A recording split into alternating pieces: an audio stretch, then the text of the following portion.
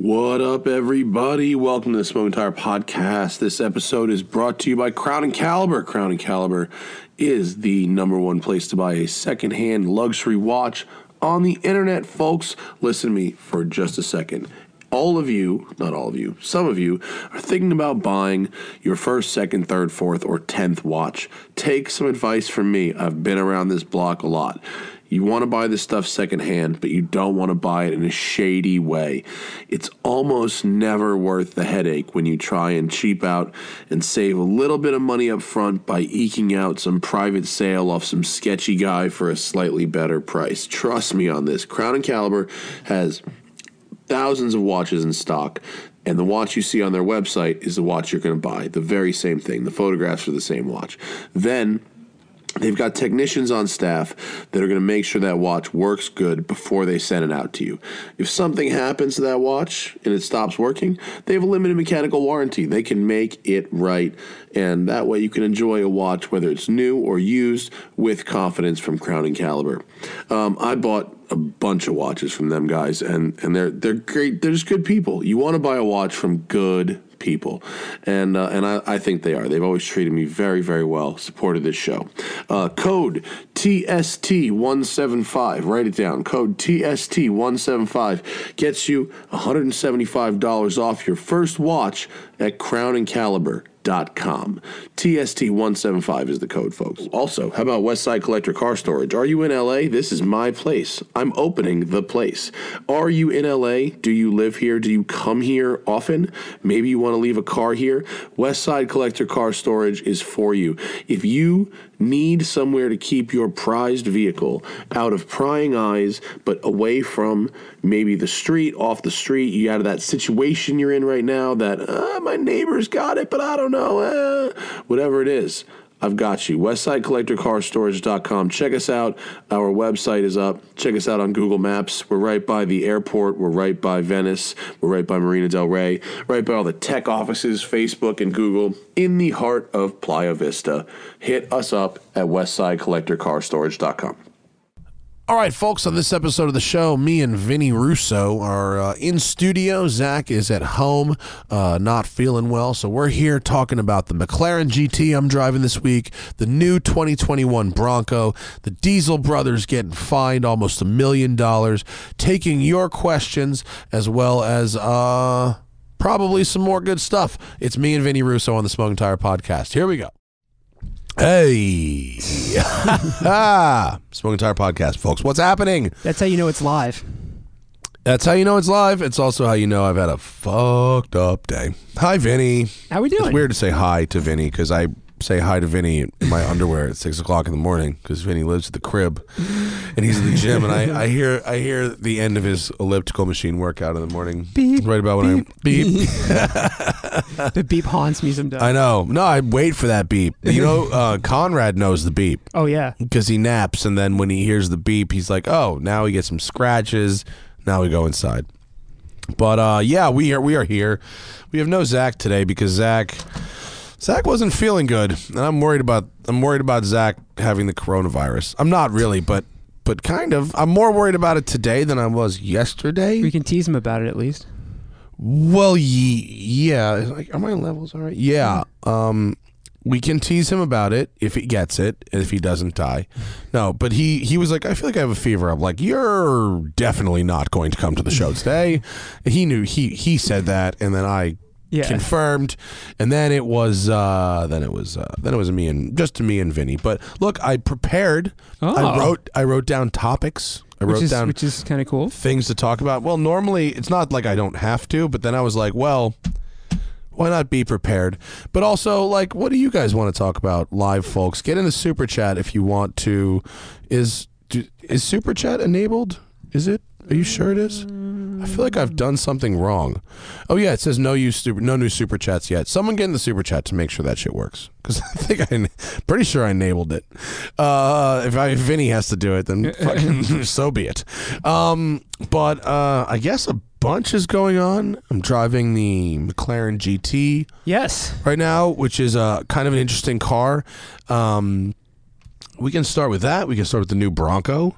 We can start with the fact that some people called the Diesel brothers got $1 million. Apparently, what was coming to them.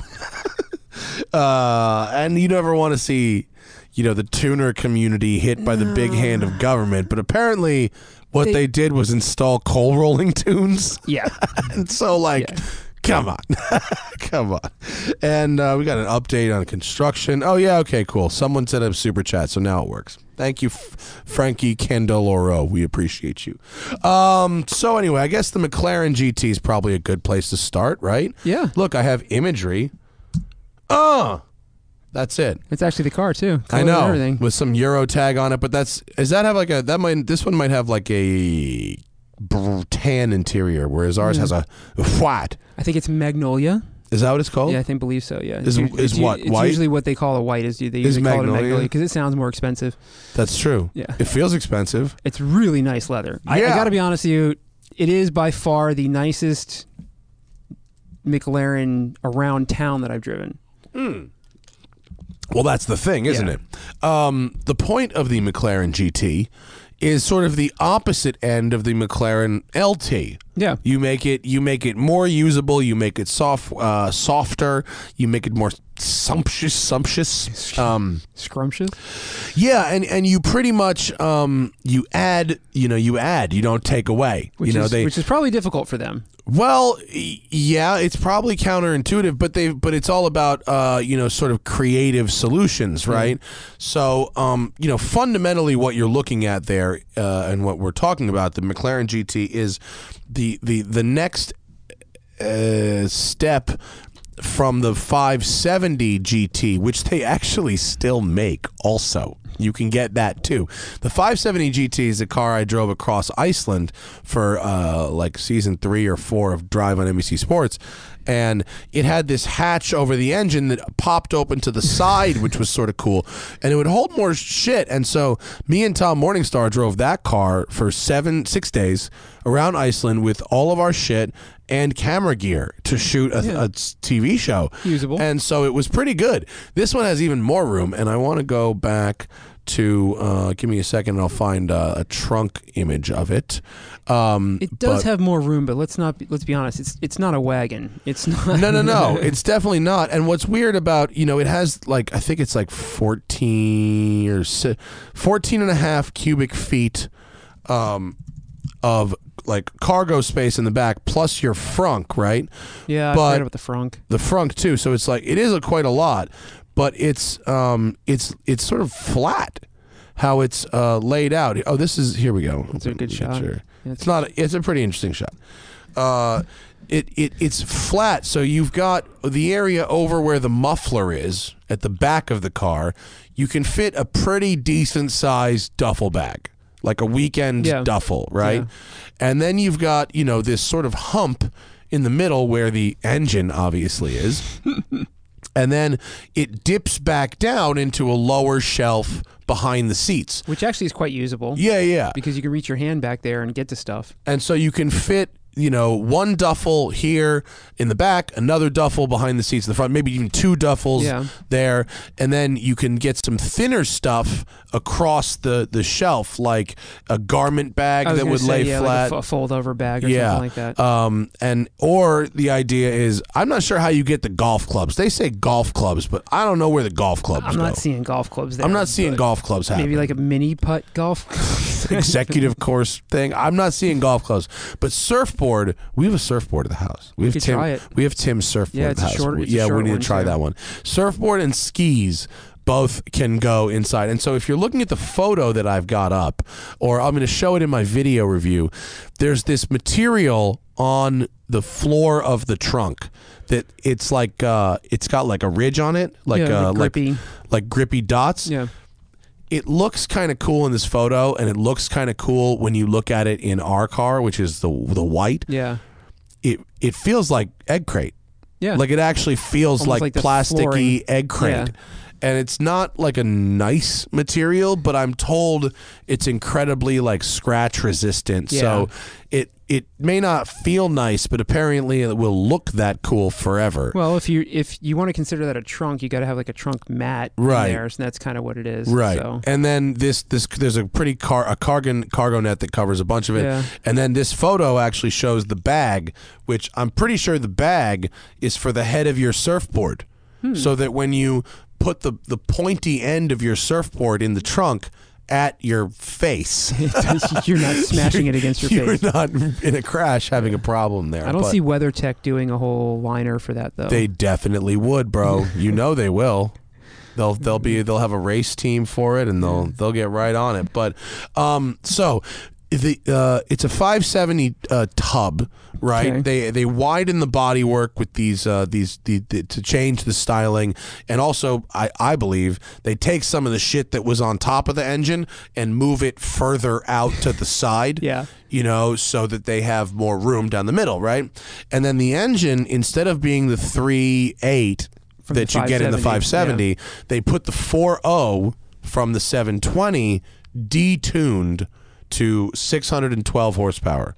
So, because it's McLaren, you could put it back. But tune turbos, downpipe, you get 150 horsepower. That's what everybody's going to do to it. But you don't really need it, to be honest with you. No, every McLaren is the fastest car ever. You don't need. You don't even need the LTs. The LTs, I've argued, are cool, but utterly unnecessary because they take away some of the McLaren magic. I was just really impressed the fact that knowing how much they parts bend, the engine, the tub, and all this other stuff, it does feel like a new car.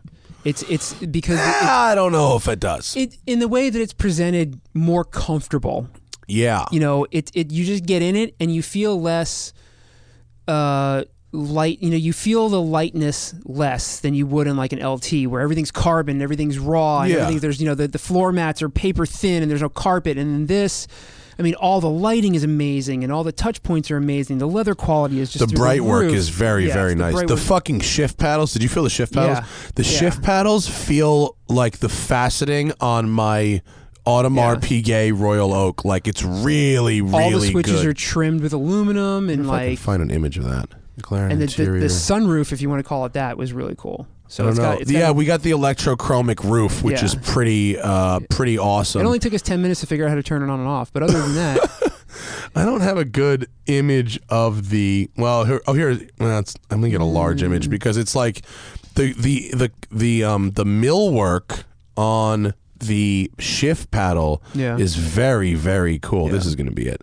Yeah. Here it is. Here's a big one. This is really neat. Look, if we punch in, we can bring it up. But look at it's all gone wrong here. Look at just the millwork of this. Yeah. It's carved really, really, really, really good. Yeah, really good. And so driving it, I have left this one in auto. Which you usually don't do. No, I never. Yeah. I've never driven any McLaren where I comfort. Yeah, where I left it in auto and comfort this much. I feel like I'm way louder than you. Say some things. I don't think you're that much louder than me. No, I don't know. Maybe I'm not a great producer. Zach is a much better producer than me. I think it sounds fine. But I'll talk quieter. No. I'm worried that I'm too loud. But I think it's really impressive how they have tuned the character of it. Like in auto and stuff, it's really smooth. The transmission's real smooth. You know how in the LT, like you can kind of like drive it almost sort of like a manual where you make it like revvy and engage the clutches in a certain way. Yeah. This one is programmed to engage the clutches like with creep. Like it's got more idle creep and it's like it engages it more like an automatic or like it's not as like launch control-y every time, you know what I mean? The thing is they didn't just throw a real interior into a 570 and call it a GT car. They actually took the time to go through small little things like the suspension, like the transmission programming, and they really did the best they could do with taking what is, one of the best sports cars in the world and making it a little bit more comfortable. Yeah, the ride is obviously amazing. It's not still not as amazing as a 720, but it is amazing. No, and I drove it in the rain. The tires, it's a P0 tire. It's fine. People kept saying that front 3/4 angle I was showing is very C8 Corvette-ish. I think the rear is much better, and I think it's a lot more elegant than the C8 Corvette. Having said that, there are certainly similarities. I'm not going to deny that there are similarities. There are definitely similarities. Yeah, but every mid-engine sports car, you're going to be able to pick similarities too. I mean, they said that when the C8 came out. Oh, it looks like this, it looks like that. Every time a mid-engine sports car comes out, they all look the same. There's similarities to the NSX too. Yeah, there's only so much you can do with that configuration. But I think it's an attractive change for the 570. I don't think it's uglier. I think it looks better, actually. And I am really impressed. The nose lift is fast. The MMI is pretty good. I don't understand the door buttons. Oh, the doors are horrible. I do have to give right. I'm really hoping that so you walk up to the door and it doesn't have the rubber button like the other McLarens in previous used to. It actually has like this paddle handle thing that you push in. But the problem is that you push it in and the door, you would expect the door to pop open, but you have to like push your hand into the handle and then grab the door and pull it to the point where then it starts to open. It's really strange. It almost, and I'm going to say it almost feels like the lift on the door feels a little worn out. Like it feels like there could be a little more pressure in there. 2,000 miles on this car. Yeah, I mean, but it's it's an early production car. Or maybe maybe there'll be an update for the door. The door handle by far is the worst thing for the on visuals. There's rather than there being a button on the underside of a scoop, right? So first McLaren started with the 12C with that wavy bullshit. Yeah. Which then they were like buttons. The button is a simple solution that works. And I don't know if anyone complained about the button ever again. Now they've got this thing, and if you're looking at the picture, it's at the back of the door, right where it meets the scoop, and it's a pretty big square of bodywork. It's like 3 inches by 2.5 inches, maybe. It's a decent size. And you have to press this thing in, and there's no feedback from it at all. It's just somehow you is would a expect button. the feedback that you press it and the door opens, but it's not. You press it, and then you have to kind of pull the door a little. You press it, and the window comes down an inch, but the door doesn't pop out, and so it's kind of not a great door handle. Like I know this is a dumb thing to be talking about. No, but you use it that's something that you use every single time you touch the car. Like how did the company that made this shifter paddle also decide on this door handle? You're also going to want to make sure you paint protection that handle. Yeah. because if your girlfriend's got huge nails, you're going to get over to the passenger side of the car. Boyfriend. This is California. Sorry, I apologize. This is California. Anyone that gets in the car with extended fingernails is going to scratch that handle. Or rings. Yeah. And so now, driving it is really nice. It's fucking fast as hell. It's 0 to 60 in 3.1. It's 200 mile an hour car. And it's also it's got adaptive shocks that in soft mode are tuned really soft. So it's really, really nice to drive around the city. Yeah. But the one I have is 210,000 base, 250,000 is tested. Okay. And it's not really like a 911 where like the stuff that it's got to make it 250, some of it you don't need, but a bunch of it you kind of want, like nose lift. Like you need nose lift in a McLaren. You know what I mean? Like the park distance thing, like you probably want that in a McLaren. There's there's some package. The sport exhaust, really, you're not going to get a McLaren with sport exhaust? I know, it's $3,500, and the car is so quiet without it or with it closed. And even with it open, it's not that loud. And so you definitely need that. And then it's up to you from there. So it's big. The problem is its biggest competitor, dude, is itself. Is a used 720, and as far as like for me, every day means easy to get in and out of. Yeah. And these 5 Series cars are not as easy to get in and out of as the 7 Series cars. That door sill is strong. It's wide, and they don't have the roof cutouts. The 720, the doors cut into the roof. Wait. So for you, that's even worse. Like, if I look at, like, 720S doors, and look, here's a perfect example.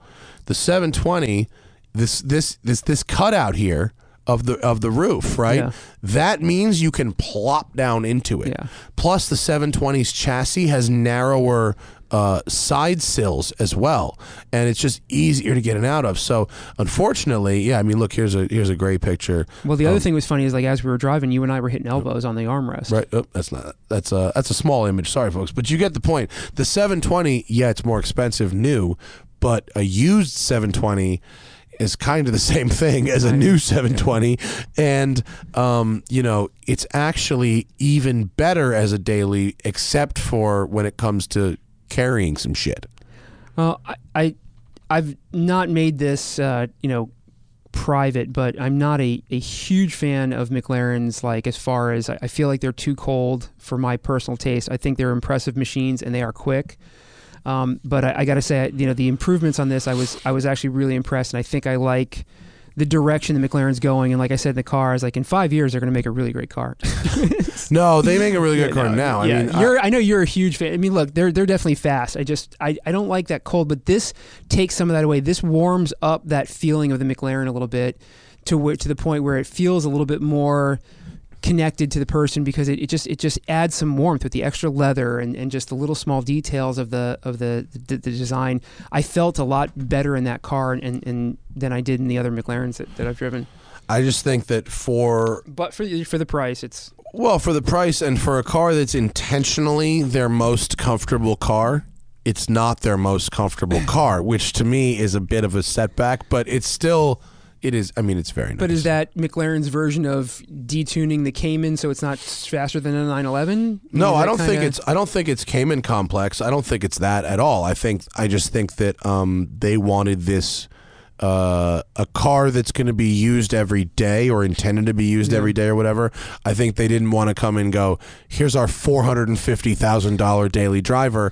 I mean, yes, $210,000 base is still an insane amount of money, but that's what a Turbo S costs. I mean, that's the same. Yeah. So at least it's like, new for new. Yeah. From going from this to a 7 Series. The difference between that and a 911 is that looks exotic. The 911 is going to always look like a 911. So for 210, there is very few cars on the road that look as exotic as a McLaren. True. That'll never end. And this car's been getting looks. People have been looking at it, even in a relatively subdued color. Like that one I just had, like I was just showing... the one on the Instagram post, yeah. Like this is the one that's on my Instagram post, and then like this is the one that's outside right now. So that navy blue, that's a handsome color. It is a very handsome color. It is not a flashy color, and I don't know if the GT would look good in Skittles orange. I don't think I would do it. The ones I've seen, I think gray. No. These are the colors, but you got to find where's that customer that wants to stand out, but wants to blend in, but wants to. I'm sure they're there. Yeah, they're there. I'm sure they're there, but I don't know. Well, it remains to be seen if they sell. I like the direction overall that they're going. A bunch of these. Like it shows that they could, that they're capable of doing more than what I thought that they were. So for me, it was kind of a refreshing take on what they're capable of. It is nice to use every day, but not as nice as a 911. No, 911 is just easier to get in and out of, and. For me, I'm a little overweight. I'm 6'3", so for me, it's just a much easier in and out. We also have to, and I don't give McLaren enough credit. I sometimes forget that they've only been building cars for a couple of years. Yeah, whereas the car's fucking awesome. Whereas, you got 50 years or 40 years of refinement or whatever on the 911 and some of these other ones that are competitive, and so I think they're definitely, I like it. I liked it. I like it too. I'm actually going out in the canyons tomorrow, and I'm taking Christian with me. Oh, cool! Which should be fun. I haven't hung out with him. See in a minute. See if he can figure out the sunroof. If he can figure it out, yeah. The electrochromic roof has a kind of a funky touch panel where you have to decide if it's like it shows a sun and a moon, right? But the moon makes it darker. Which is one logic strain points towards that, and the other logic strain points towards, I would use the moon to clear it at night. Right. I like the blue tint to it also. Like all the little blue LED lights on the inside is really kind of neat. It's cool, man. It's cool. Cool. Thumbs up. Should we talk about this? This is kind of fun. Oh yeah. I mean, it's not fun for these guys, but it's fun for us because we're not them, because we don't have a tuning shop that rolls coal. As much as I love these guys, as far as just people, I do. I like what they've done, but the problem is like they knew. Any of the tuners that I talk to here in California, and you could talk to BBI and working at VF for all the time that I did and being friends with those, anybody I know that here in California, they know better than to do this. And these guys just, I think they got a little ego, and they thought that, I'm out in Utah and nobody's going to bother me out here and all this other stuff. And look, you know what? I mean, you want to do the crime, you got to pay you pay the time. I mean, yeah. If the basic gist of it is they were selling tunes for rolling coal, yeah, pretty much, yeah. Right? And they'll either do. Were they straight eliminating catalytic converters also? They were taking the particulate filters out and all this other stuff. And I mean, by the numbers, they say that it adds like 30 to 40 times more air pollution than not having it, especially with them specifically tuning it for that.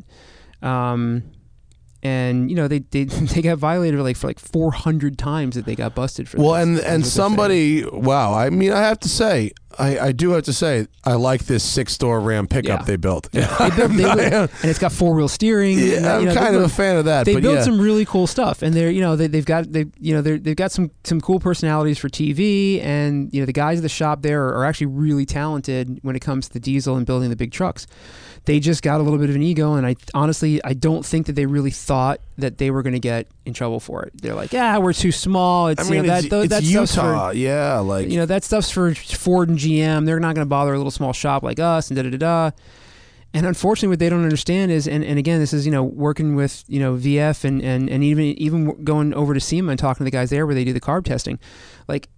CARB has files open on all of these major shops, and they will shop around to try and find, we would get calls at VF from people that we could tell, they're asking, hey, can you specifically eliminate this, or I want to pass CARB, can you do this so I can pass the test? And you have to really be careful because you don't know who's on the other end of that phone. Yeah, and well, they said these guys, the plaintiffs in the case, the Utah Physicians for a Healthy Environment, purchased a truck from Sparks Motors, which I'm guessing is that the name of their shop? I think it was like a used shop. Yeah. I mean, I guess it's a shop, and then sent it to Denver for testing, in which the results showed admitted 36 times more pollution and 21 times more particulate matter than if it was equipped with the appropriate systems. I love the particulate matter. That's just black smoke. Yeah, I mean, I guess they have an online platform for selling these diesel trucks and stuff too. I mean, look, we've had Gale Banks on the show. He's been very clear about the fact that rolling coal and that kind of shit doesn't do anything for performance. In fact, it takes it away. Yeah. And so I don't really have am I going to come down on an individual car owner who wants to drive their old car with no cats? Nah, not really. Am I going? But if you're operating a business where a big portion of your business is dump fuel into atmosphere, it's come on. And then you put it on TV. And then it's on television. Yeah. So I mean, the thing is we used to have jokes about that. My understanding, one of the best ways to make things legal was to put them on TV or put them in the White House. Yeah, either one that works too. The thing with this is that they knew back in 2016 was that they got their first complaint in 2016, and they should have been a little more careful. And instead, right around that time is when their show blew up and they got really big. And I think their ego got caught, and they just. I mean, dude, if the TV's lawyers, have been like, oh no, this is cool, we can air this, and they're gonna make the TV pay for the fine. You probably think, probably think, oh, these guys are gonna cover us, we're all honestly right. The $950,000 fine is cheap when you consider that if they literally legitimately have 400 different possible complaints. Yeah. Apparently there was something in it about exempt, you can't declare bankruptcy either. You got to pay it. It's like your student loans. Bankruptcy? No, you got to pay that shit. That's government. Yeah, you're not doing it ever. So it sucks, but they know better. I mean, you want that stuff, move to Texas or Florida. Right? You think Utah wouldn't be? Is Utah very progressive like that? If they test the exhaust, then you can't sell it. Like there are parts here that you can't. The shops in other states will not even ship to a California address because their parts are not carb legal, and they're that scared of carb that they won't do it. So like they're like a lot of the guys here in town, here in California, like they'll have friends of theirs in Georgia or Florida ship them parts because the shops just won't do it. They're like, it's not worth it. I'm not gonna take a $900,000 fine to sell you an intake. I wouldn't. If I ran a shop, I wouldn't. No. So I mean, everybody else that's in the aftermarket industry knows better. Yeah. So you can't feel bad for these guys for doing it. I mean, you just have to be like, yeah. I mean, now you know. It's not that you should. I mean, not that like the shop should like. If customer A comes in with a already deleted cat and asks you to do something unrelated, not that you should necessarily turn away that business. No. But like I would definitely, if I own the shop, make that customer sign something saying that you didn't install that part for your file. If that truck is registered in Utah or California or any of those states that have that, and they're coming in telling you this is what I want, and then you do it, and then you sign off on the paper and the invoice shows it, you're breaking the law. Yeah. There's no two ways about it. And listen, I'm all about bending the rules, but Yeah. You know. Yeah. You know. Yeah. So, what else? So that's that. How about this? How about the pictures of the new Bronco that leaked? I'm torn. Well, we had a couple, right? We had the Bronco, the Bronco Sport, the Bronco Sport, and then the two-door Bronco, right? Right. So let me get the Bronco Sport. I'm not prepared. I'm sorry, The Bronco Sport is weak, obviously, but like the Jeep, the fucking little Renegade thing is weak too. That's basically. I've been joking around for the last couple of days. I'm like, I can't wait to see the Bronco Sport on the when I pull up to Enterprise. Right. Because that's what that's going to be. Totally. It's going to be 100%. It's going to be rental cars. Now the full size, if you want to call it that. I think is that what they're actually calling it? Yeah. I just saw the images. There's also supposed to be a version of it that they may do a Raptor version of it or something like that. What the fuck? Oh, there it is. This is it. That's going to be one that I have to see in person to see how the dimensions play out because the photos still don't make it look as good. And the tires look real skinny. And I'm kind of so we got the two-door. Oh boy. Holy scale. Yeah. We've got the Sport, which basically looks like a Land Rover LR2. Yeah.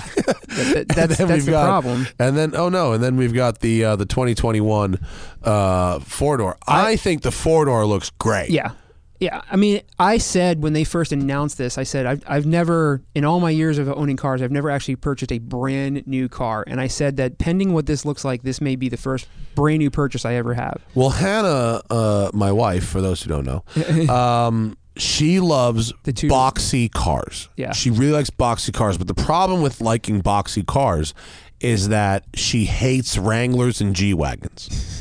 Not because for a variety of reasons. Yeah. She hates G-Wagons for what they stand for. Yeah. And the people who drive them. And she also had one with a press car car with me, and she hated it. But we rented a Wrangler in Hawaii, and she fucking hated it. She was like, people spend how much on this shit box? Because, there's like the doors are made of plastic and cloth. It's also a rental one. I mean, the Saharas are a little bit nicer. Bro, good luck convincing her that. But whatever. I agree. But so she had a Mercedes GLK, which was pretty boxy, the square little square one. And she had a first gen Ford Escape, which was not that boxy. But back in the day, she had a Grand Wagoneer and whatever. So she has been waiting for the Defender and this. The Defender, I know people are stoked on it. I'm kind of stoked on the Defender. For her, bit of a letdown. Too soft. Not boxy. Yeah, too soft. But I showed her this, and she just wrote back, boxy. Yeah. So that's her version of 2 thumbs up. So we may eventually, if my wife ever decides to have a normal car again, we may end up with one in the garage. But I like the four-door because what I see in this is hard half doors. Yeah. That look reasonably well molded, not just perfectly flat, with a soft roof. I'm sure there's going to be a hard roof option. Yeah, of course. Obviously. Raptor-esque tires. Yeah. I'm sure it's a styling thing, and those aren't full beadlock wheels, but possibly beadlock wheels. I like the flared fenders. I do. I mean, I see potential. Yeah, I really do. I do. If it in person the dimensions translate as well as what those are, I think it's going to do really well. I always feel like the smaller version is going to almost take away from it because it's going to make it. Well, wait. Let's get the two-door. The two-door. This is like a leaked image. I'm pretty sure it's legit though. This looks like it's inside of fucking Ford, and the wheels and stuff, and everything is the same. Matches. But this looks awesome. And by the way, if you apply this hardtop formula to the 4-door, you see we're talking. Did you catch on the 2-door the grab handles on the hood? See that? Yeah, here. What do you think that's for? Dropping it off of helicopters? You think it's probably styling bullshit? Yeah. I bet you that's nothing. Can you see on the hoods up on that one? Can't. The 2-door looks really cool, but like I think it's going to be too small. Yeah, I don't want a big small vehicle. I'm not really sure. I'm also. Do we know what the engine is yet? So the small one is going to be based off the Ranger. It's going to have the Ranger drivetrain in it. The bigger one, we don't want that. Yeah, the bigger one. Stunk. I'm assuming the bigger one's going to have the twin turbo V6 in it and other versions. You think it's the 2.7? Yeah, I'm sure. Probably the 2.7, right? They're talking. The other rumors there's supposed to be a Raptor version of the full size Bronco at some point. With that they're going to do with the twin turbo Raptor 3.56 and with more off-road chops. I'm sure the Fox shocks and things like that. We got that 2.7 base F-150 like forever ago to shoot all cars 2 with. Shockingly fast. I mean, I was kind of impressed. Yeah. They did a decent job with it. But I think the aftermarket industry is going to go nuts. I mean, that Bronco is going to be all over SEMA. It's gonna sell really well. And like I said, if it turns out halfway decent, I may actually buy one also. For sure, if they don't cancel fucking SEMA for coronavirus, the other question is Bronco's gonna be all over that. How shit. retro? I wonder how they're gonna go with the interior. I bet not that retro. That's what I'm wondering. I bet there's going to be a couple little retro nods, but fundamentally... I really hope it's not parts bin. Are there leaked interior pictures yet? No. No? None? Nothing of any significance, no. Just from the prototype. No Bronco... Oh, no, we got Bronco interior pictures. Yeah, but those are... From a prototype? I'm not sure how old those are. I don't see a lot of retro here. Oh, that's the Bronco Sport. Yeah. That's a Sport. The Sport one looks like a mini F-150. Yeah. Is that an actual F-150? That's an actual F-150. Yeah. I don't know. I don't trust these yet. We're going to have to wait and see. The interior shots you can't trust yet. This thing. It's a nice... That's the baby Bronco. Which one? The one above that with the top. That's a fake. Yeah. That's a fake. I don't know. I think we need... Oh, wait. Here we go. Here's a spy shot. That's a janky-ass spy shot, but it's a something. That looks off. It looks kind of Defender-y. I mean, it's a shit spy shot, but I see a flat dash with a central screen, No, FJ Cruiser-ish. Yeah, I see a not a console shifter, some kind of control knob there. If they take this Bronco as far as Toyota took the FJ Cruiser, it's going to do well. Yeah, I kind of what was FJ Cruiser's selling like? They sold well up until the end, and then it dropped off, and then all of a sudden it became cultish. And now it's, now they're worth their weight in gold again. So the aftermarket industry kind of took over that. Yeah, there was some guy down by Sean's place that was exporting them fucking things back to Japan for like a bunch of money. Dude, Japan has some weird taste in stuff, man. It's strange. But yeah, I think the Broncos can do really well. I think so too. What else should we talk about? What else do we have? What do you got on your... You made a list. We covered the top three. I didn't get a chance to study any of this stuff. The next one was I'm annoyed that all three of my Pearl Jam concerts for April, as well as multiple press launches, have been canceled for coronavirus. So for the people that aren't in the industry and don't know, New York Auto Show's canceled, or I'm sorry, postponed. Basically every major... automotive show. I mean, with Geneva Auto Show being canceled, everybody's kind of freaking out now about what are they going to do about SEMA? What are they going to do about Pebble Beach Week? And it's a little too far out to say. I reached out to the people at Pebble because I've got a couple of Hennessy's going to have a booth there, and we're supposed to have the F5 at Quail, and they're saying that everything's go for now until the government tells them not to. But at this point, they're starting to collect sponsorship dollars at this point of the year, and a lot of the guys that I talk to they're scared to cut that check because they don't know what's going to happen with it. And I'm curious to see how far this is going to get taken. Is the Cars and Coffee show is going to start getting affected? You just start seeing all of these things, and then how much of it is an excuse? Maybe you just don't want to have the show. Just don't feel like doing it. Well, here's what I think might end up happening. Obviously the people, you don't want people getting sick, right? Yeah. Obviously. Pearl Jam specifically said in their Instagram statement, just to kick it back to that for 1 second, because they postponed their entire tour, not just the dates I was attending, that accurately, that people travel from show to show to show to see Pearl Jam, in various, so and they're based out of Seattle, which is where one of the first outbreaks, and so they're seeing some firsthand shit going on that we're not really seeing in LA yet. I said I threw the yet in somebody there. died today on it, so really, no, great. But the question is, okay, but how far does it go? Like, I'll give you, like, in my world, how it affects me is, so the F5 is going to be launched this year, and so we're in the process of planning the F5 launch to a private group of individuals, and we've got venues that we're looking at. So it's like, figure midway through the year we want to have this launch, and we're inviting, I don't know, let's say 100 people we invite to this launch, and it's the same launch that everybody's seen a million times. You have a private venue and you bring out your customers, the people who put deposits down, the media. But 100 people in a room, are those people going to not show up because of the coronavirus? Are we not going to be allowed to even have it because of the coronavirus? So the shifting now has become, okay, well, so if we can't, the contingency plan is we make a decision, are we going to still do this 100-person party, or do we produce a huge internet-based launch like all the other manufacturers have done, where you do a big venue where you can have the lighting proper, and you basically produce a TV show where you're launching it that way, and you get a handful of people in the room that really want to see it. But you don't know how the crowd's going to react. Do you have it and then you invite 100 people and they're all like, no, I'm not coming. I'm not leaving the house. I don't want to get on a plane. I don't want to drive. I want to be around 100 people. What do you do? I think we're going to find people who are adapting, or companies adapting to not having auto shows by figuring out their own individual launch programs. Yeah. And they might go so well, they might find that, holy shit, we're going to get way more for our money doing this individually than by going to the auto shows, and they might never recover. That's in the age of the internet, are auto shows a relic? I mean, they're fucking wasteful. Here's what they're good for, straight up, like random fools going and sitting in a million cars and seeing what you might like. I don't think those are going anywhere, but the big fly like 1,000 journalists all over the place. I don't know.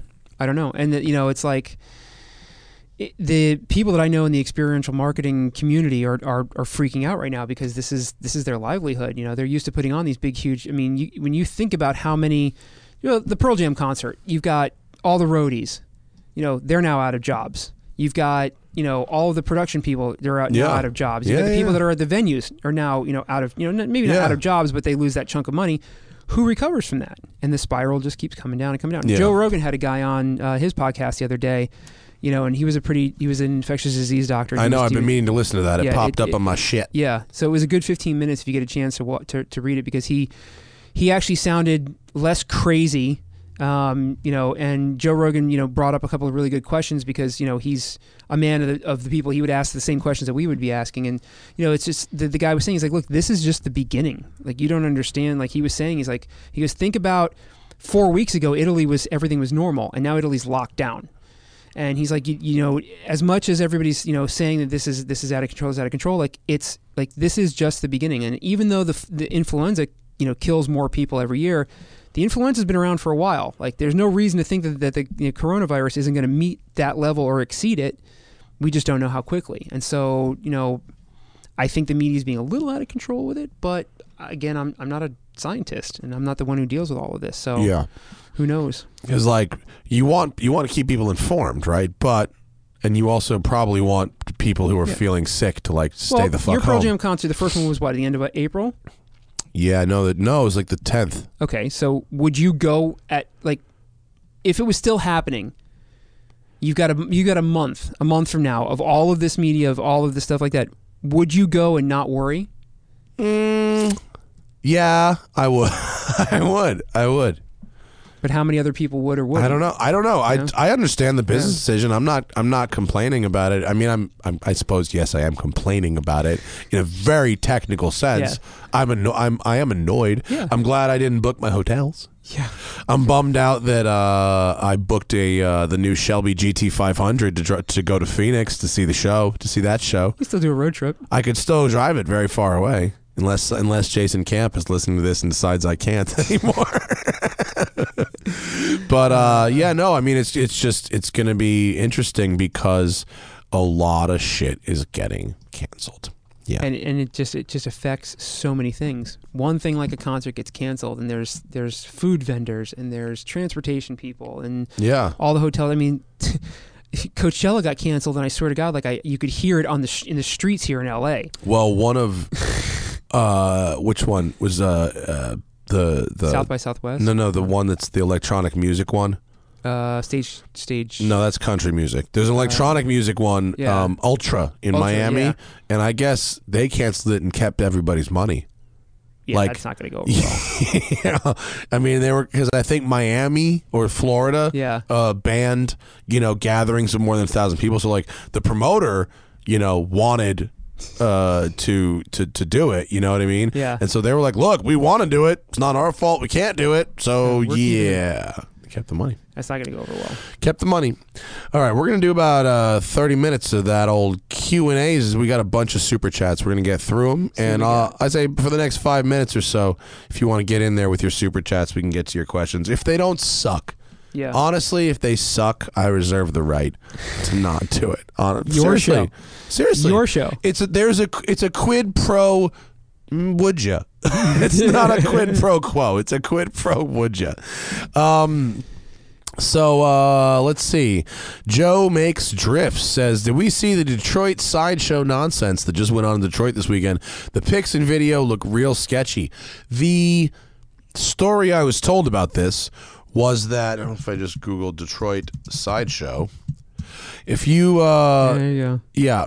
I mean, look, there's a lot going on, but apparently a creative solution has been found, and Detroit PD, or at least a member of the Detroit PD, decided to have a vacant lot and let people have a little sideshow, a little burnout sideshow over there, because it became such a problem on the street.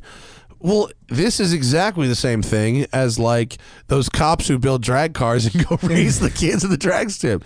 Like, I mean, I'm shocked. It's not exactly the same. There's people standing real close to that Camaro. This is sketchy, but I suppose you can choose to be on that lot or not be on that lot. It's going to be sketchy, but not blocking traffic. So, if those people want to sit there and kill themselves by getting hit by a car in a parking lot, it doesn't affect the rest of the people on the highway that's ruining their day. Right. I agree. Every single person standing on that lot, especially right here in this scene here, every person in there pretty much could go. Yeah. I mean, not could go, because they're people with families, but like they chose their fate by standing with there. What we worry about is like running over a person just crossing the street. You know what I mean? The problem is Hoonigan does such a great job with the Burnyard Bash.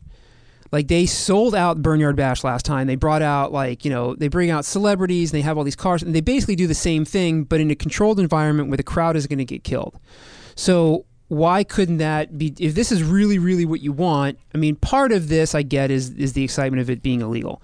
But if you really just want to see a bunch of people just doing stupid shit in cars, block it off, put some barricades up, and have a good time with it like Hoonigan does. And I mean, if you've ever been out to a Burnyard Bash or even watched the videos, it's a blast. It really is, and nobody gets hurt. Yeah, I'd rather it was in a vacant lot than on the street. Yeah, but I see an opportunity. Get Scotto. Yeah, get Scotto to do a tour in Detroit. Yeah, there's lots of empty lots. Put up some shipping containers. Let's go. Yeah.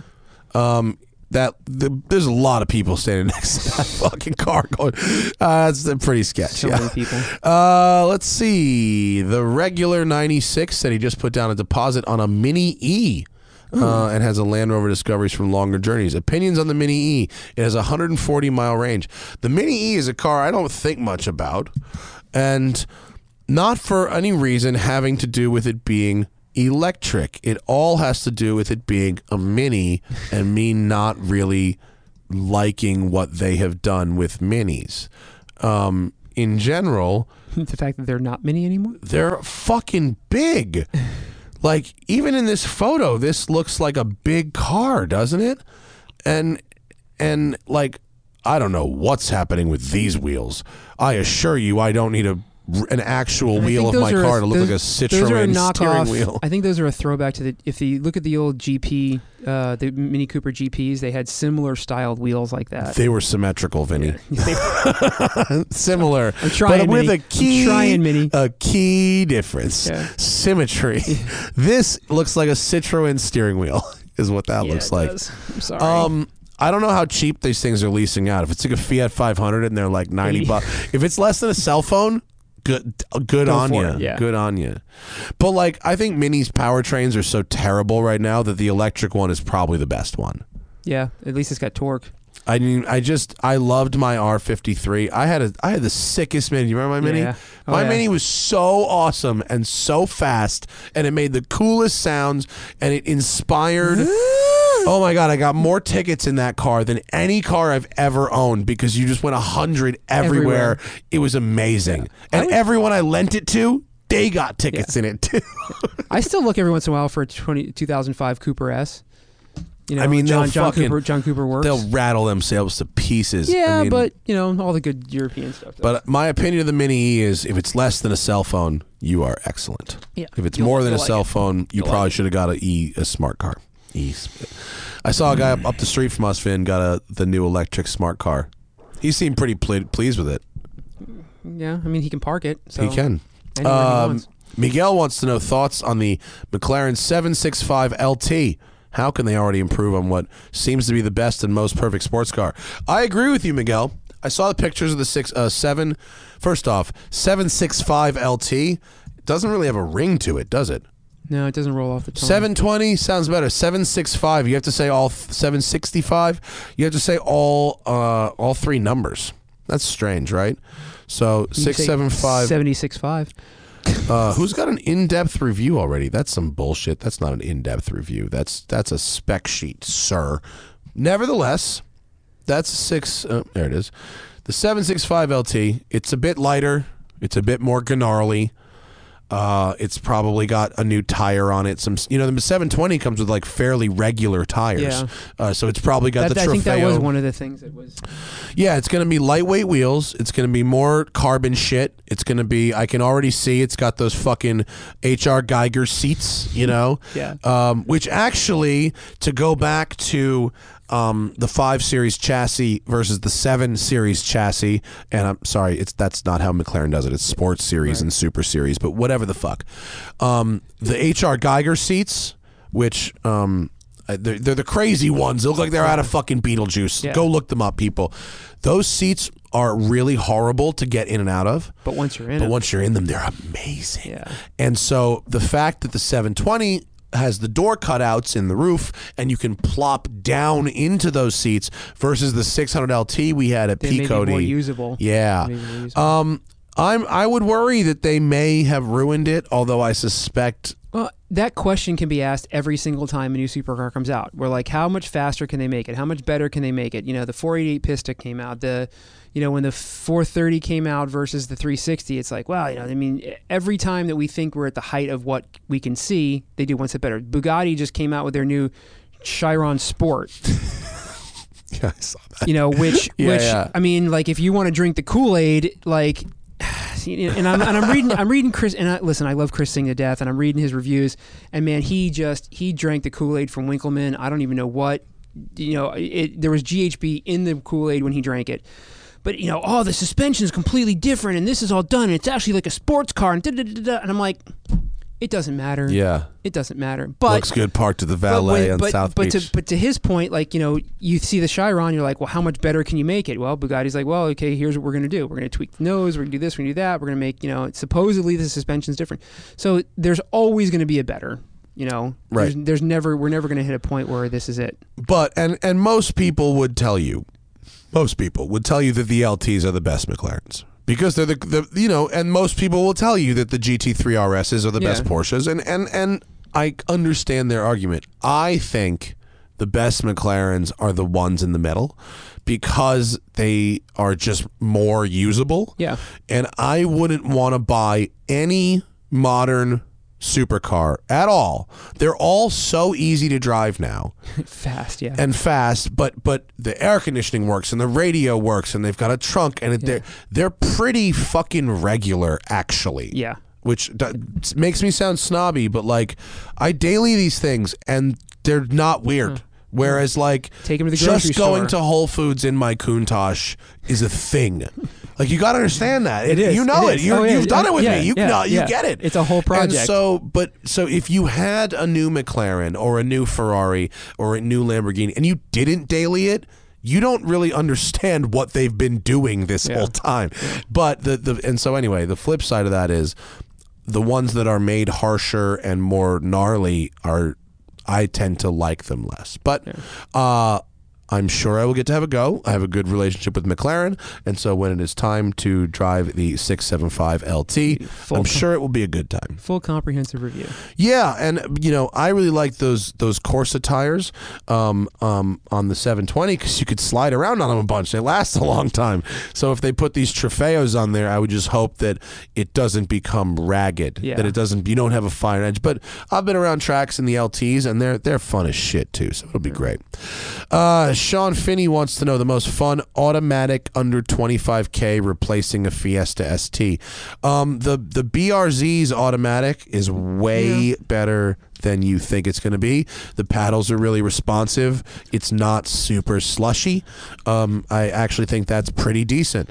You can also get probably some used BMWs at this point that have the ZF 8-speed like your late 328. You really can't go wrong with anything you find that's got the ZF transmission. Yeah. I mean, if you find any car that you've got, the ZF is in so many different things and so many different variations.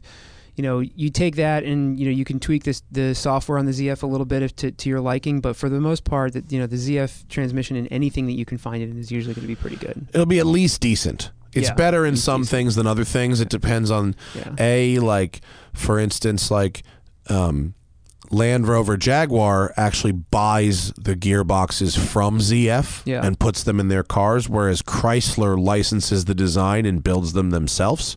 So certain are better than the other. I mean, at this point, automatic under 25K, BRZ FRS is a good one, or any number of used vehicles that'll have the ZF 8-speed, which is at this point a lot of off-lease 3 Series. Yeah, a lot. Nick D'Amico says, thoughts on dailying a rear-wheel drive car like a BRZ. I'm sorry to come back to that. It's BRZ day on the Smoking Tire. It's thoughts on dailying a rear-wheel drive car like a BRZ in New York on snow tires. I'm not shy of snow driving or buying good tires. I say at least try it. Yeah. Unless you are driving up really steep hills. Steep hills are the only reason I would say that you may want to go with I've seen a couple of different articles that did comparisons of all-wheel drive on all-season tires versus rear-wheel drive on snow tires, and the rear-wheel drive on snow tires usually is a better ride if the weather is that harsh. And he says New York. He doesn't say if it's upstate or if he says in New York City. I mean, it doesn't matter. But the amount of snow. The amount of snow matters. Yeah, but the you're not. It's not that much snow. And the asterisk on it is you want to get snow tires for anything you buy. Even if he gets an all-wheel drive car or front-wheel drive car. If it snows where you're at, you should get snow tires. Yeah. I would try it. I would do it for a season, and if it's terrible, you can figure it out. The other thing to remember is 3/4 of the rest of the year you're not going to be on snow tires. So get something that you still enjoy to drive the rest of the year when you're not on the snow tires. Yeah. Oh, yeah. To go back to someone in the irregular chat mentioned it. Under 25K, use GTIs with the dual clutch. There you go. Good GTIs call. with a dual clutch. Completely forgot about that. Is another good option for daily driver automatic under 25K for sure. Amir Hakim trying to decide between a Porsche 996 4S and a Cayman as a first car. Light track work, weekend fun car. I mean, here's the thing. Both of these cars are heavily depreciated. 996 4S is an expensive 996 or a cheap Porsche. Cayman is an even cheaper Porsche. Do you want a mid-engine or rear-engine experience?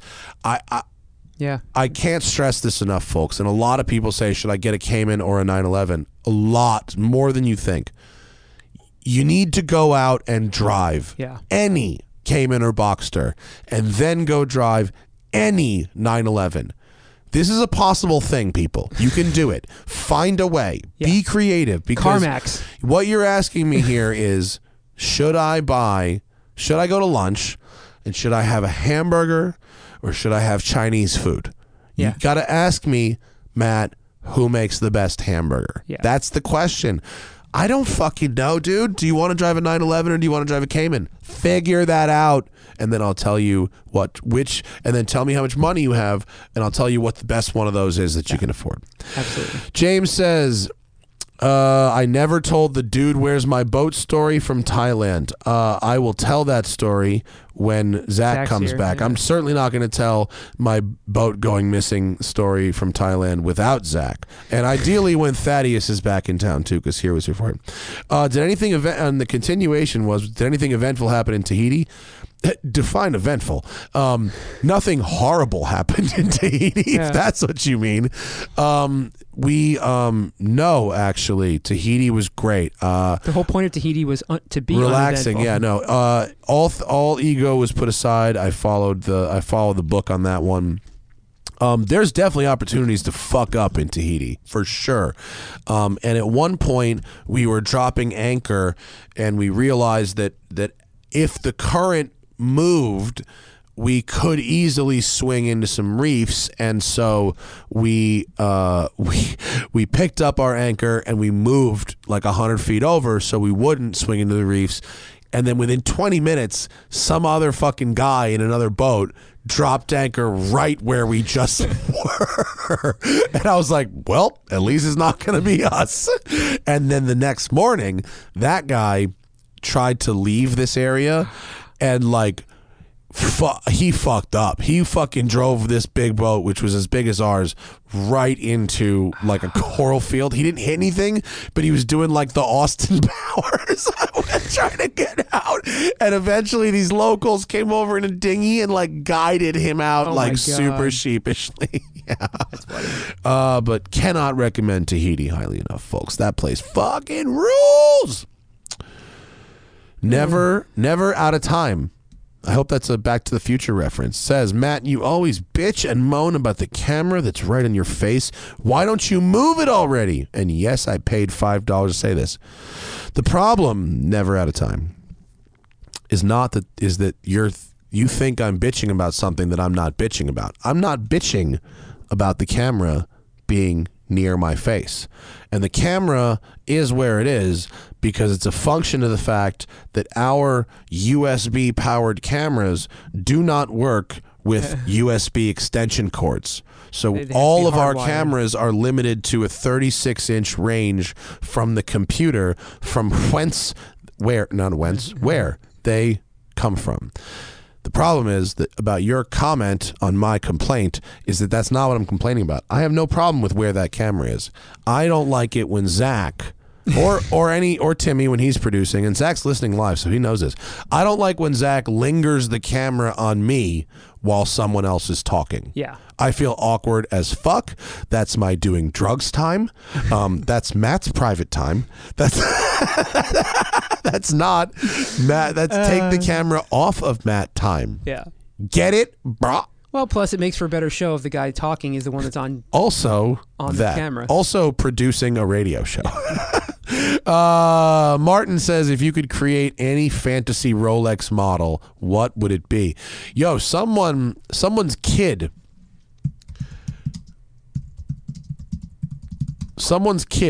at someone from Hodinkee, their kid came up with the Sprite GMT, which I fucking love. That is nice. And the Sprite GMT is just like you think, Sprite colors, lemon lime, yellow and green, and it would work. I would rock the shit out of a Sprite GMT. They've already got the Pepsi GMT, which I own. It's the blue and red. They have a Coke GMT, which is black and red. Are those names unofficial names? Unofficial. Though? Yeah, unofficial. But why shouldn't you go for a third soda? Yeah. So I'm all about. That's definitely my fantasy watch that I would wear if it existed, but it does not. I could do a Zima. Yeah.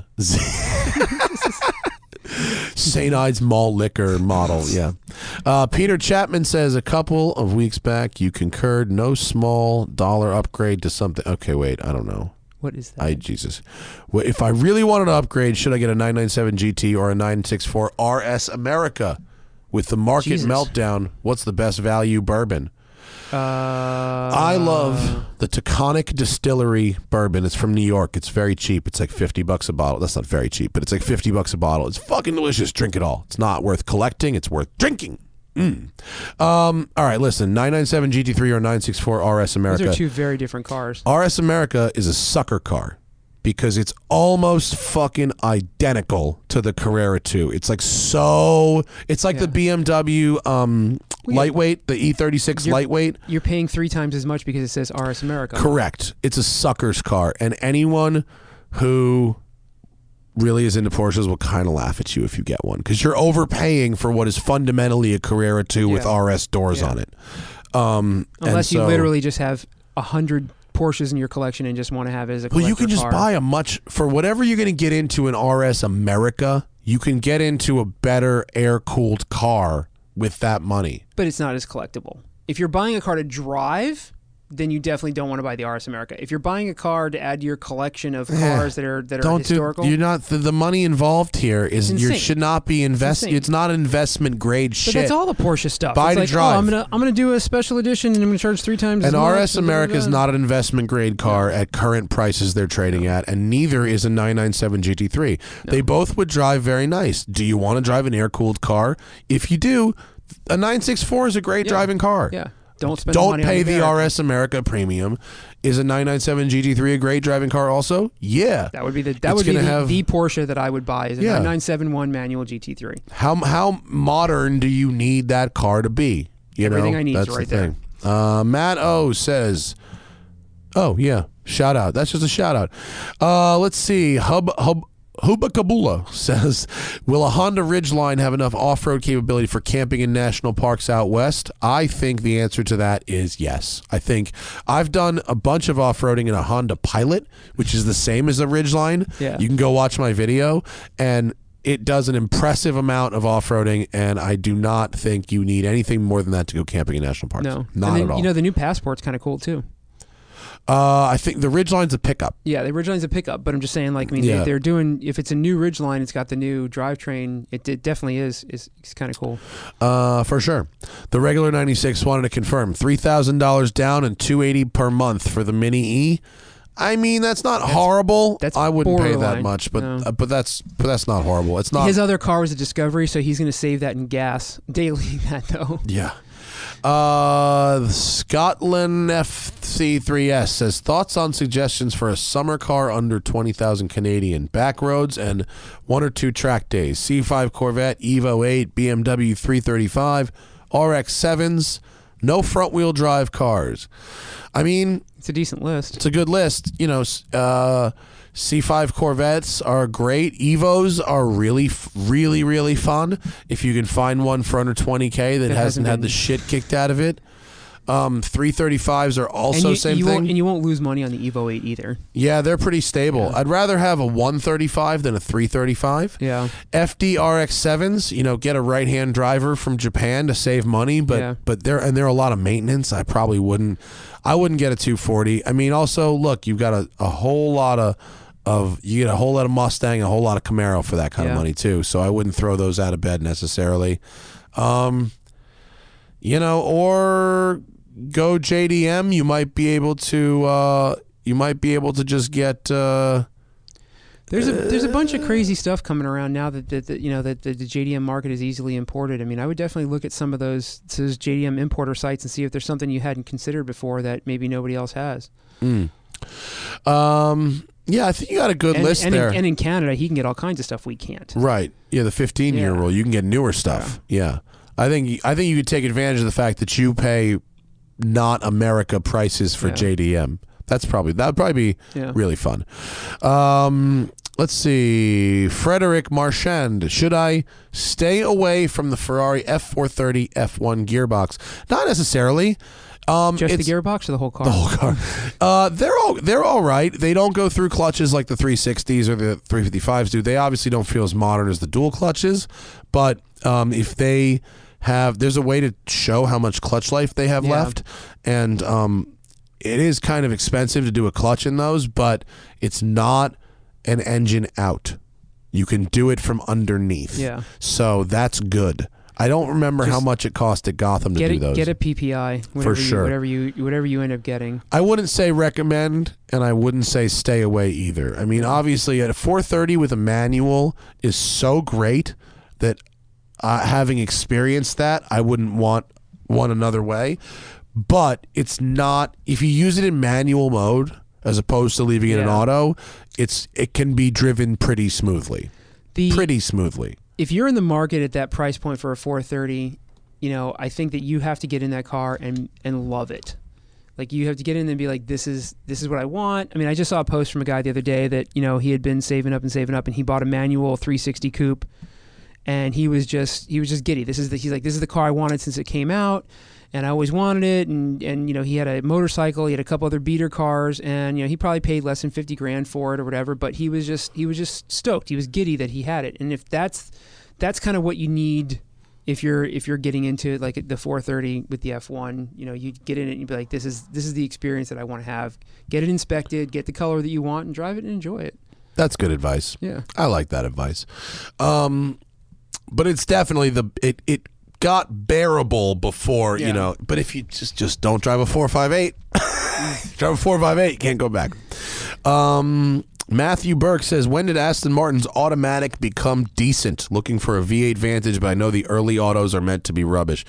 Most of them are pretty rubbish. Did it become decent? When did it become decent? Not really. I don't remember that ever happening. I mean, it's not that great in the old Vantage. It's bearable in like the 2013 and up cars. Bearable. Yeah. When they went to Speed Shift 2. They went from Speed Shift to Speed Shift 2. Whatever that change happened, and the Vantage's engine got bigger too. They went to a 4.7. Whatever that change happened, it got incrementally better. If you're going to buy a V8 Vantage, you really want the manual. Yeah. I mean, you really want the manual. It's one of the few front-engine rear-wheel drive cars you can buy a manual. Why would you not take advantage of it? So decent is a stretch. Even the new V8 Vantage, which uses the ZF 8-speed, doesn't use it that well. It doesn't. It's which is a waste because Mercedes has a brilliant dual-clutch gearbox that works with that engine that they're using. Scott Colpitz says, is one C997 C2S experience better than 3 cars for the same price? For example, I can get a new STI, a 97 to 01 Prelude, and a late model 370Z for the same price of a 911. I would rather drive a 911 every single day than any of those cars you listed. I agree. So, I've had multiple cars, and so have you. The problem is that it's not the driving experience. I mean, it's there's so much that comes along without having multiple cars, especially 3 cars like that you're not going to drive all the time. I mean, those are just 3 okay cars. Those are the kind of things where you have all 3 of those cars already. You sell all of them to buy the 911. It's like I've got it. I had a Prelude as a daily. I bought a 370 for a track car. I want to get rid of all this shit and just have a 911 and just enjoy the one car and be done with it. That's very funny and very true. Right? Yes. So why would you go backwards? Yeah. You're doing the opposite of what people do. Right. Like I was talking recently about, for me, it happened with cars. At one point I had like 7 cars, and now I have 3 much better cars. Right. I had a Mustang, and I had a Nissan Skyline, and a C5 Corvette, and I had, and I got rid of all of that, and now it's Lamborghini, Porsche. You know what I mean? And so,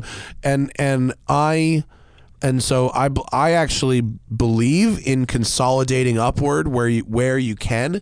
I'm a collector, so I like having a bunch of shit, and so I know how appealing it can be to say, I have 3 cars, or go, I have this car for this and this car for this and this car for this. But like literally anything you wanted to do with an STI, a Prelude, and a 370Z, it's not like you're saying, should I get a 911 or Should I get a Mustang, a motorcycle, and a pickup truck? That's you know what I different. mean? That would be different. Now you're talking about practical uses, and so even when I've had multiple cars, it's been like, well, I've got a truck to do this, and I've got a sedan for every day, and I've got this. This is a fun car for road trips, and then this is for the racetrack, and I've tried to fill all these little cracks. He's talking about 3 cars that are basically the same thing. Same thing.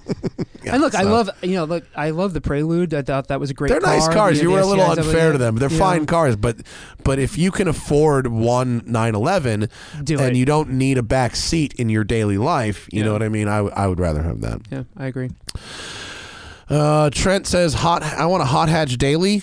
I'd prefer a GTI or a Golf R, but any other choices? I mean, is there some new hot hatch I don't know about? Veloster N, folks. The Veloster N. Yeah, that's the hot one to get. Look, the GTI and Golf R are soft. The materials are soft. They're squishy. The controls are very light. There's not a lot of feel. The Golf R goes really fast, but also not a lot of feel. The Veloster N has a lot of feel. Yeah. And so I would take a Veloster N over a GTI. Unless personally. you need it for a daily, that's another one where you can start looking at some of the JDM market. The Nissan Pulsar GTR. Oh yeah, you can also start going Japanese on it. I mean, that's the home of the hot hatches there. Other than you could drive a Lancia Delta Integrale. 35K will get you in the door. Yeah, so I mean, there's other options than what you would normally think about. You got to look outside the box a little bit. Yeah, I think so, and I think maybe not limit yourself to a hot hatch. I mean, does it have to be a hot hatch? Use hot wagons. 35K. That'll get you into a 328D touring. E55 wagon. E55, yeah. Matthew says, what is the modern boomer coffin car? Just watched regular car review stream, and he said a V6 Cadillac CTS. That's a pretty good one. Yeah, like something where you'd see rolling around Palm Springs in the Landau roof. So everything in Florida? I mean, it's like the same modern. It's like the same. It's like caddies from the early 2000s still. Buicks. It's still caddies from the early 2000s. Lincolns. We don't see a lot of those in LA. No. They have money here. People, they get Teslas. They all just get Teslas. So annoying. Fucking Priuses. All right. Well, these are the things. I'm going to cut it off. We got a couple more, and I'm going to cut it off. I'm going to power through the last, but no more super chat. And then we got things to do. No, I'm just kidding. But really, we do. Let's see. Boy.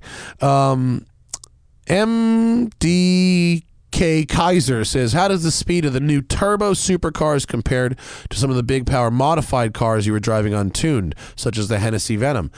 I mean, I think a McLaren 720S, the difference between 600 horsepower and 1,000 horsepower happens at 150 miles an hour, right? Yeah. That's the real. It's when you shift into sixth and it pulls like 1,000 horsepower car in sixth gear pulls like a 600 horsepower car in fourth gear. The only difference to that is if you're talking older, non-turbo, maybe supercharged or naturally aspirated cars, where you've got the torque that can be, if you like for me, I like the around town torque. But it doesn't sound like that's really what he's going for. It sounds like he's just saying the speed, of the modern turbos. I mean, honestly, they do a good job right now of getting rid of turbo lag. They do, but the real difference is the gearboxes. Yeah, that's where it really is. And the gearboxes and now you've got 9 engine speeds, management, 8 speeds, as opposed to 5 or 6, and a dual clutch, and an engine management system that goes, okay, I'm gonna press this button for chill, I'm gonna press this button for race, and so a tuner car, even if it has multiple programs like a big power Supra or something like that, typically you're still shifting manually. Yeah. And typically, if it's a build on an older car, you've then got a heavy clutch associated with it, because it's not like someone has made, you can get a Hellcat's got a pretty light clutch with 700 horsepower, but you want to put 700 horsepower in a Supra, you need to use a special clutch. The chassis wasn't designed for 1,000 horsepower back then and stuff like that. So you get, as opposed to a 720S, which is a complete package. Right. Like anything else, it gets better as the engineering and everything, goes further. And it comes down to like anything else that we talk about here, it's not that this car's the best. It's that it's your personal preference. You have to drive these things and say, this is the experience that I want to have behind the wheel. And an older tuner car, I'm a big fan of, but it's a completely different experience than a 720S, and I'm not going to say that one's better than the other one. They're apples and oranges. Yeah, no, I mean, I would, if I had the room, I would want to have both in my garage. I love driving a big power tuner car, and I think it's a good time, and I think showing what you can do with something is certainly an art form and as well as a science. Sure. But the supercars are so usable. They're good. They really are good. And they don't have a lot of vices, and they really have figured out especially the British and the Italians, that for the most part you can't build something that doesn't work properly. Yeah. And I know McLaren has some reliability issues, and I know some other cars do too, but they're nothing like what they used to have, although I have to say that even, I really, my Lambo, I don't like just keep talking about my Lambo, but I feel like it's such an interesting car, and most people who own them don't have podcasts. So there you go.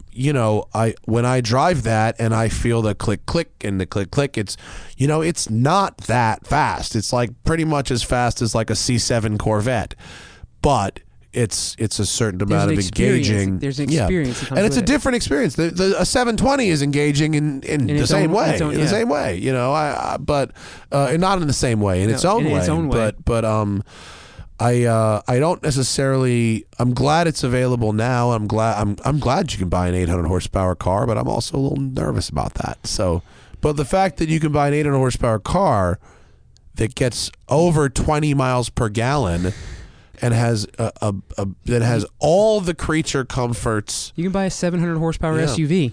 Yeah. Which you couldn't do back then. Josh is a physician in Seattle and says the pandemic is real and will get worse. So limit exposure should be mandatory nationwide. Okay. Stay home, listen to podcasts. I mean, fortunately, most of my job is working by myself. I got nervous because over the weekend I spent a lot of time at the job site, which is really dusty.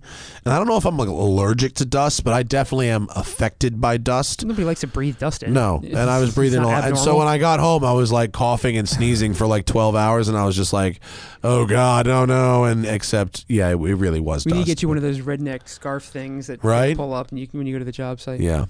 And lastly, before we get out of here, Jeff says, should I go from a Honda Fit to a Chevy Volt for a daily driver? Will I miss the space? I don't think a Volt has that much less space than a Fit. I mean, it's not a hatchback. It is a hatchback, actually. It is a hatchback, yeah. I think you will definitely not be sad about that. It wouldn't bother me. I mean, I think a Volt. I'm like a Volt evangelist, and if you drive less than 50 miles a day, and then the Fit is such great. a narrow car. Yeah, they're tall and they're toastery, tall and narrow. Very toastery. Fits are fun, especially the manual ones. The Sportback ones they're a good time.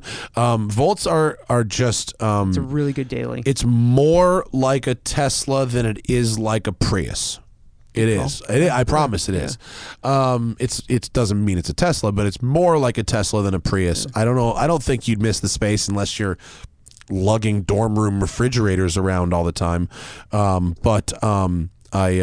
think a Volt for a daily driver, if it fits your lifestyle, if you have somewhere to charge it at home, and if you drive less than 50 miles a day on average, then I think you'd be good. All right, well, that's our show, folks. So thank you for joining us. I talked away from the mic there. Thanks for joining us tonight. Tomorrow at 5 p.m. We have the band Chevelle is in studio, which is excellent. Band I've spent a lot of time listening to, and it's a band named after a car, so it's perfectly appropriate for this show. So definitely Chevelle in discuss studio about tomorrow afternoon. I think it's scheduled for 5, but I have to confirm one last time. But that should be awesome. Vinny Russo, thanks for coming. Do you want to plug anything? Nope. All right. Nope. Good. Neither do I. Actually, go to my gram, go to my Instagram. Follow us, do all the things, you know the drill. The Smoking Tire Podcast is powered by Shout Engine. Get your own damn podcast at shoutengine.com. It's easy. All you need is a microphone, a connection to the internet, and ideally something to say. See you tomorrow at 5 p.m. Pacific. Bye.